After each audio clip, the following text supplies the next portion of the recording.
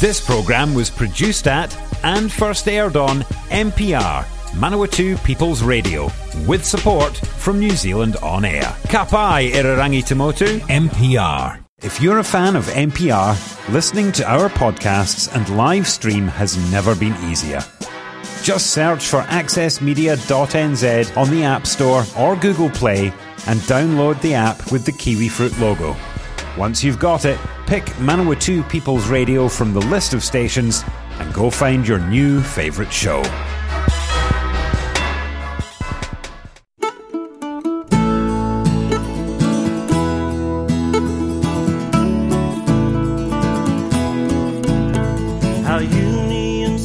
Kia ora whanau and welcome to Calling All Workers, Union's Manawatu show. My name is Dereck Picking. I'm an organiser for First Union. Our union deals with finance, industry, retail, stores and transport. And my partner in crime, as normal, is George Larkins, General Secretary of the Manufacturing and Construction Workers Union. Kia ora, George. Kia ora, Dereck. Morena koutou whānau. Hey, I suppose today this is our first show back since Christmas. I hope you had a good break and I did. Got to catch up with the family, and the COVID wasn't too much of a hassle on us, yeah? It was a bit of a hassle, but yeah, we did all catch up. Yeah, fair cool. Hey, let's start with some news that I understand that you're taking a case, the MNC is taking a case on drug and alcohol. So tell us what's going on there, mate. Yes, well, I think we've spoken about it previously on one of our shows, but just to remind people, the case is actually about the worker's right to choose the test method used when doing a drug test. So in this case, we had a drug and alcohol policy that had a drug and alcohol policy procedure that stated that the test would be urine or saliva or hair follicle or blood test. So there was the big thing is or, was it? The big things were the or, and not just that, but the fact that we had been fighting with the company over the use of urine testing for over a year, and we had worked with them and kept saying to them that we would be happy for our members to, or our members would be happy to provide saliva tests. And they felt that urine sampling was more social engineering than looking for impairment at work because of the nature of how those tests work. That's right. Lifestyle stuff, eh? But in any event, our members in no way support drugs at the workplace or people being impaired at it. But they felt the most logical and sensible test to utilise was saliva testing because it sort of says in what period of time you used it, as opposed to the urine sample, which you might have used 30 days ago, but it's still in your system. Well, it's not in your system, it's metabolites, which is what is produced after the drug has had its effect. It's an inactive substance, really, isn't it? It's an inactive substance, yes. So anyway, the case itself hinges on that drug and alcohol policy, excuse me, whānau, and also, I'm not stoned, and also on the conversations we had leading up to the inclusion of those words. So from our perspective, those words had always meant that the worker would have the right to choose saliva. However, when the employer first tried to utilise that new wording, our member that was in the firing line said, yep, fine, I'll do the saliva test. He said, oh, no, you won't, you'll do urine. So there was a refusal to do it. There was an immediate threat of job loss and all the rest of it. So we challenged their right to dismiss, obviously. The member wasn't dismissed or suspended on pay. The matter went to mediation. We failed to settle it there. It then went to the Employment Authority where it was settled and we won. Can I ask a question just so I didn't interrupt you, mate? So you said that he wasn't suspended and he wasn't, fired and all that kind of drama. So what was he tested for? Was it because did he have an incident or what was it? No, there was no incident. It was a random test. Just pick him out of the crowd kind of stuff. Yeah. Okay, yep. So they had no concerns or worries? No, there was no signs of impairment. He wasn't behaving oddly or had a weird accident that there was no explanation for. Yeah. It was just we're testing. It was a random test. Okay, and then what? So it's gone to Peter Cranny? Yes, so anyway, we won in the Employment Authority. The authority agreed that the worker had the right to choose. Oh, brilliant. The employer appealed that decision. However, it was quite an odd appeal because they didn't want to appeal necessarily the decision. They wanted to have the whole case reheard in the employment court. The whole case? So that the employment court could rule on the efficacy of urine-based testing versus saliva testing, because the employer's view is, this is my workplace, I should have the right to decide which test we utilise based on how I believe drugs at the workplace could be harming people, impairing people, etc. So just so I'm really clear, is that excuse me, you have an agreement with the employer. That's an agreed legal document that says, yes, we'll do the testing, which is, you're right. The unions are always in favour of not having it at the workplace. And it said you can do this one or this one or this one. And you just chose, B or whatever it was. It doesn't actually say this one, or this one. It says the test will be urine or saliva or hair follicle or blood. Yeah. And the reason we say that gives the worker the right to choose is because of the conversations that led to the inclusion of those words, which was that our members would only do a saliva test. So an agreement was made to put saliva testing into the drug and alcohol policy procedure. They agreed to it. It was our suggested wording. They agreed to it, and it always meant that we had the right to choose, or our members did. So in any event, they're appealing it in the employment court. It's a full bench sitting, so it will be quite precedent setting. So this is a really, really important case in that if going forward the employer was to win, then employers would have the right to choose the test, even although we now know that we have saliva testing standards and we have saliva testing laboratories that can analyse those tests that are done. So there's no reason not to move to saliva testing. Urine testing is it's okay. It's inappropriate. It's it's intrusive. Saliva testing is far less intrusive. Employers should be moving to the least intrusive method, and it's our belief that it's the most appropriate and useful method because we have challenged other urine tests in the past and won, and that's because of the nature of how that test is done. So with saliva testing, it's not a test for impairment, and neither is urine testing.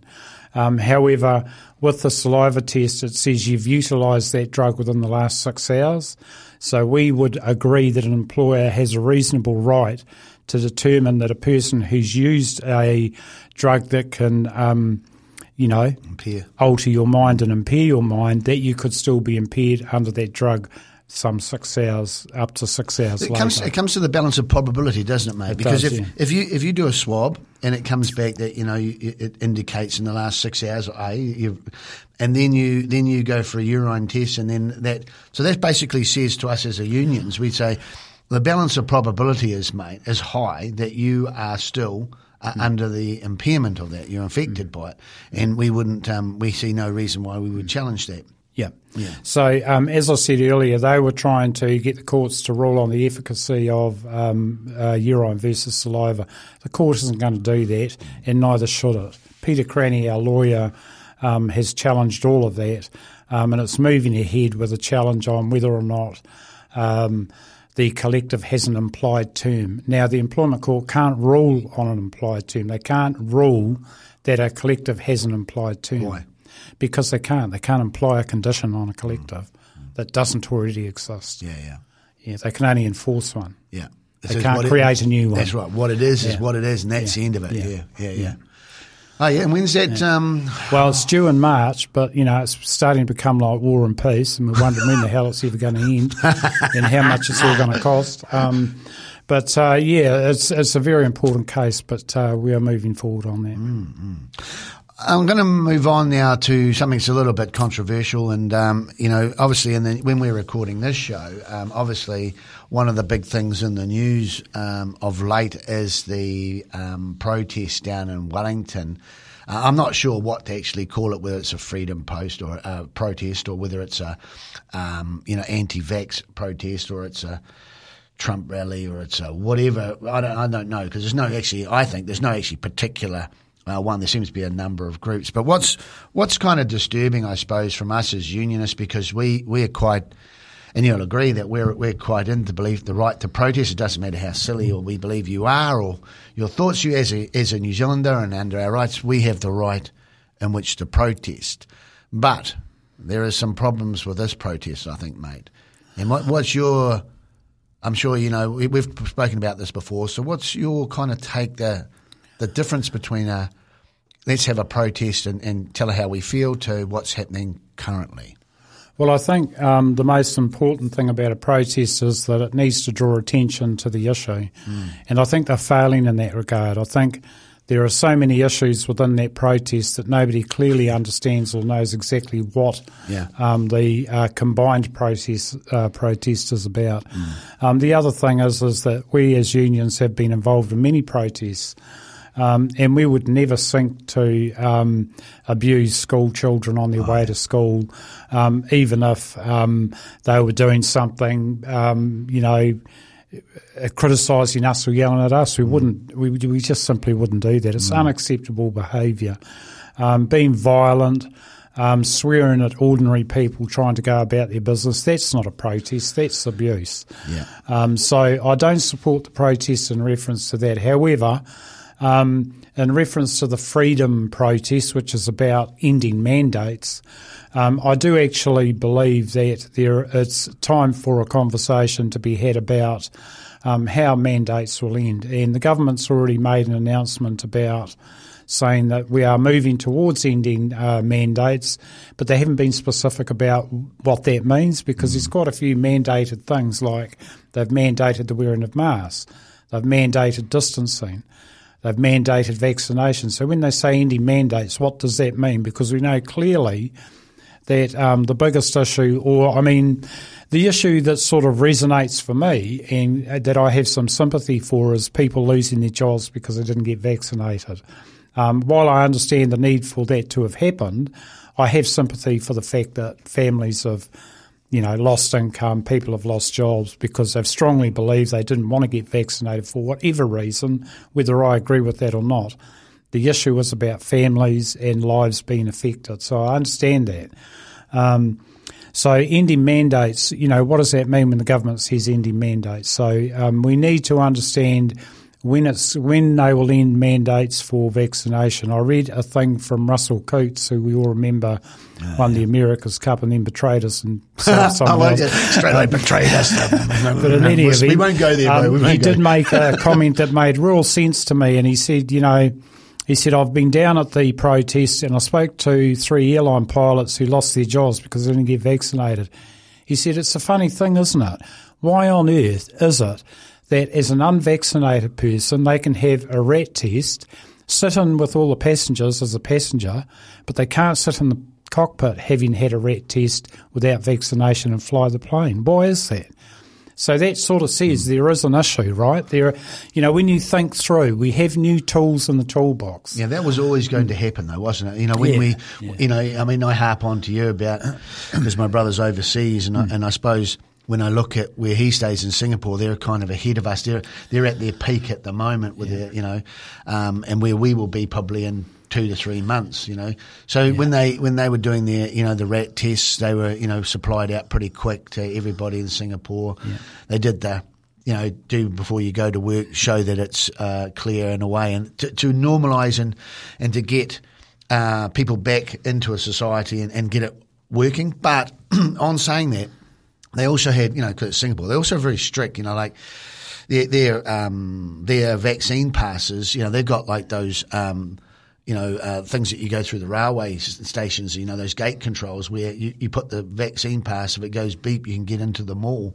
But if you can't, you don't get to go in the mall. And they're very strong around what is, fully vaccinated, because theirs is fully vaccinated as booster. So there is some difference, but you're right. As I say, I look to them and see what they're doing and then how far they're ahead of us, because we seem to be. We don't need to invent the wheel because it's happening elsewhere. Yep. And those tools that are coming out of that is ones that we should be looking at to make sure that we, get it.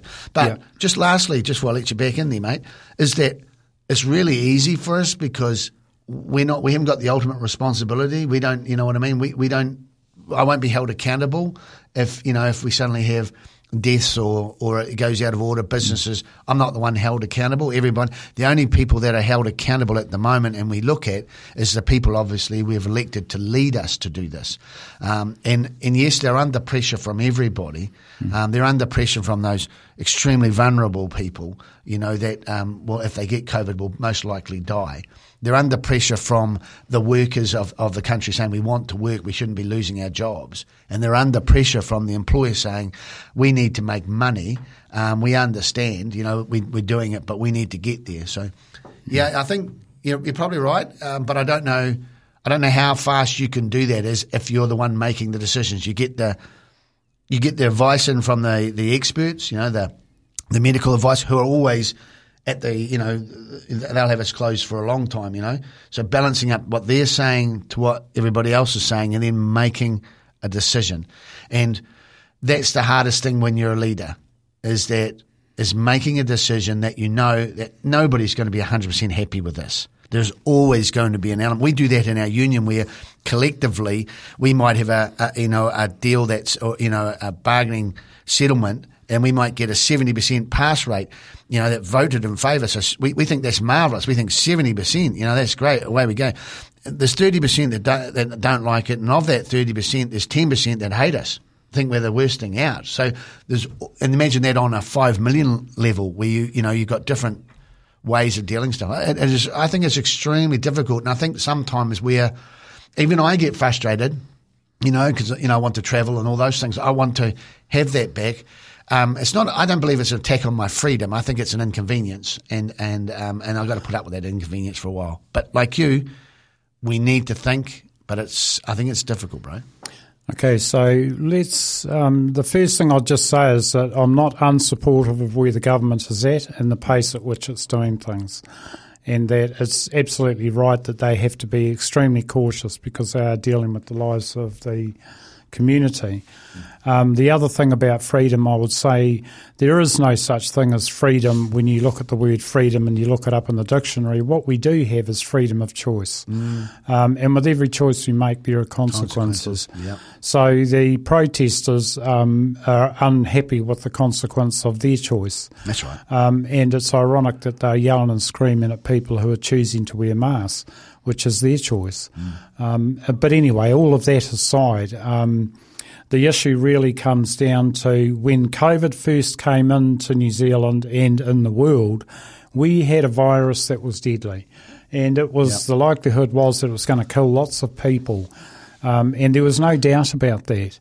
And we needed to act and we needed to do things. And so rules were introduced that were absolutely appropriate for that situation. Just on that, do you think that because we did that, because we were so hard and fast with the stuff, that we don't know what it's really like to have COVID? Because, look at these, like States and England and Europe and all those, where they've had hundreds of thousands of people dying and filling their hospitals up. We didn't have any of that, and we still don't have any of that. Well, the deaths per million is a fact sheet that you can't deny, and we are at the very lowest level of death rates as a result of COVID. Now, that's because of how we managed that at the beginning. So that is because of the quick approach to that, the lockdown, the introduction of the vaccine, the requirement to have it, all those things actually meant we saved lives. But we're now at a situation where it's some years on and we have a particular variant, Omicron, and it's sub B or something is another variant of Omicron that is out there in the community, and it's spreading like wildfire. And some of the opposition parties were saying, they said we'd have thousands of these by now. And it was only a week later after they'd said that suddenly we had 1,000. And so the modellers are right. It's doubling every 3 to 4 days. And, they're saying we'll have up to 10,000 a day new cases. And when it reaches that, well, obviously it's right in the community. Now, because it's a milder version, I guess we get some herd immunity around that. So, it's time for the conversation about whether or not, vaccination is required in reference to keeping your job and whether or not it's required in reference to health and safety and saving lives. Because we don't mandate to vaccinate against the flu, obviously. I'm becoming increasingly uncomfortable with some employers' approach who are suddenly deciding they want to mandate for vaccination at this juncture. Now, they've had some time to do this, and suddenly they're deciding that they want to mandate now. And the reasons they are talking about, the conversation isn't about the health and safety of the community. No. It isn't about keeping each other safe. It isn't about saving lives. It's about commercial profit and gains. So what they're saying is, gosh, we could lose up to 20 to 30% of our staff as a result of them getting sick, and that will be terrible for our profits. Well, Actually, you can't mandate for commercial reasons any more than you can mandate that somebody must have the flu so you don't get people away with the flu. You can't do that. It's about health and safety. There are 4 factors to consider. None of them are related to commercial reasons. So I'm becoming increasingly uncomfortable with employers who suddenly want to mandate to vaccinate now on the basis that they might lose lots of staff through this Omicron spread. The other thing that we're currently talking about with the major employers is the use of sick leave. When they get when they've got it, and because it is a sickness, and of course our members are, you have to stay at home. You have to, they're struggling to get special leave, and that stuff. So there's big discussions happening, within our union and some of these big players around how we do that, and because we don't believe that, people should be losing all their sick leave on this thing and have nothing, because we know that, excuse me, when you get it in the household, you're going to catch the at some stage you're going to catch it, so it's a tricky thing. Yeah. So what we'll do, George, is we'll just pause out and we'll have a song, and I was going to leave it to the end, but I thought I'd just let's have a breather, mate. And what this song is Roy Orbison, Working for the Man. Hey now, you better listen to me, every one of you. We've got a lot of work to do. Forget about your women and that water can. Today you're working for the man.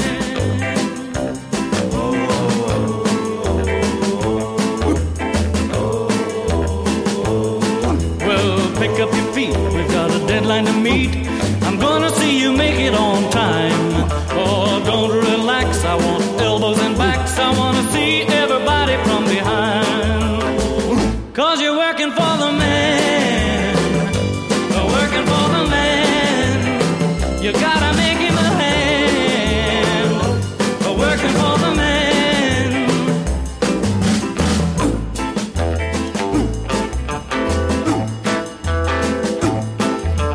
Picking him up and I'm laying him down. I believe he's gonna work me into the ground. I pull to the left, I heave to the right. I ought to kill him, but it wouldn't be right. Cause I'm working for the man. Working for the man. I gotta make him a hand. Well, that was Roy Orbison's Working for the Man, something I can relate to, working for the man. George, we're getting near the end, mate, but there's a few things I know that you just wanted to quickly mention in regards to maybe, watch the space stuff. Yes. So what's your excitement that's coming up on maybe future shows? Well, I think excitement might be the wrong word. Well, I'm just trying to wind this up, mate. It'll be exciting for some, I can tell you, mate. Yeah, I'm getting on in years. It takes a lot to excite me. But anyway, I think the things of importance that are coming up are the income protection insurance that this government's talking about. So that's a situation where, like ACC, the worker and the employer pay a levy, and I think they're quoting 1.38% of your income. So the employer would obviously have to match that. There's lots of detail to work through around that, though. That's guaranteed redundancy, isn't it? Well, no, it's not guaranteed redundancy. It's guaranteed income over a 6-month period at 80% of whatever your earnings were, and within that time frame, there'd also be available free training to reskill you should you need to fit back in the market. There'll also be a need for you to look for work, but you won't have to take just any job. It would have to be a job. You would be required to take a like job. So you can't just, so you won't be able to just sit on the insurance for 6 months and do nothing. You'll actually have to be actively looking for work. But of course, if every time you lose your job, you have that 6 month of income guaranteed. That's great, isn't it? And that's on top of any redundancy compensation agreements you may have. They're unaffected by this. Yeah. And we've got some changes to the Holidays Act as well coming up, isn't there?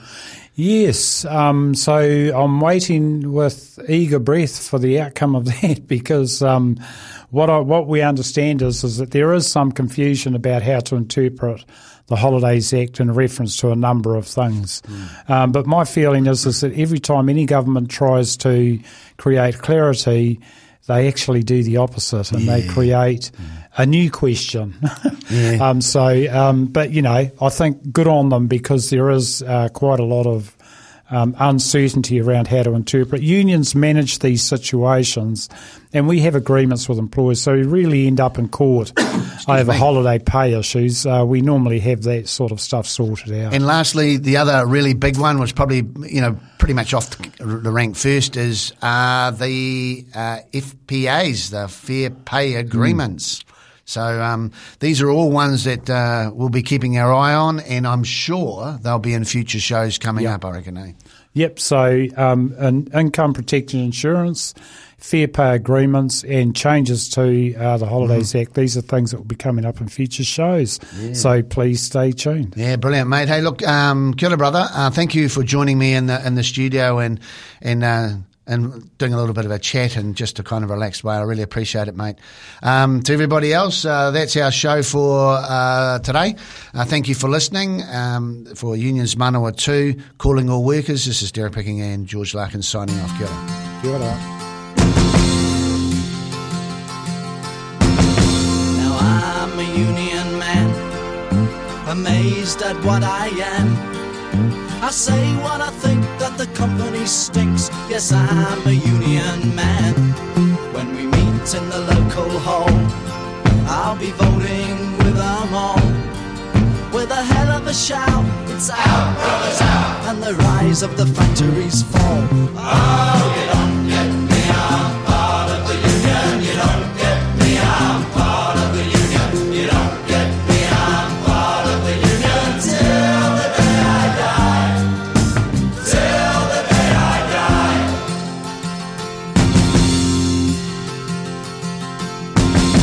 As a union man, I'm wise to the lies of the company spies, and I don't get fooled by the factory rules, 'cause I always read between the lines, and I always get my way if I strike for higher pay. When I show my card to the Scotland Yard, and this is what I say: oh, you don't get me, I'm part of the union. You don't get me, I'm part of the union. You don't get me, I'm part of the union. Till the day I die. Till the day I die.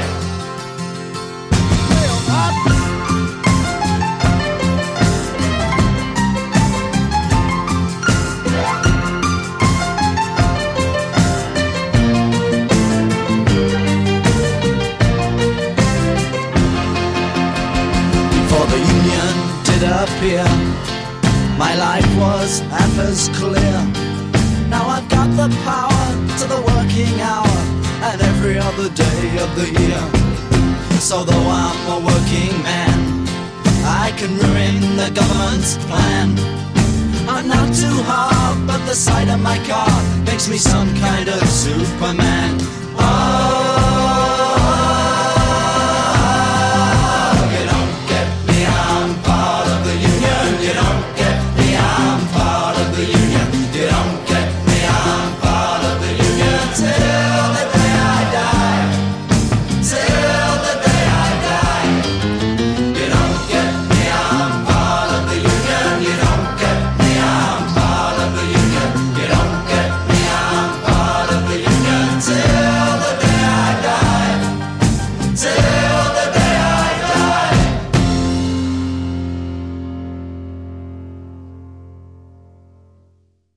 Support this show and others like it by giving a donation.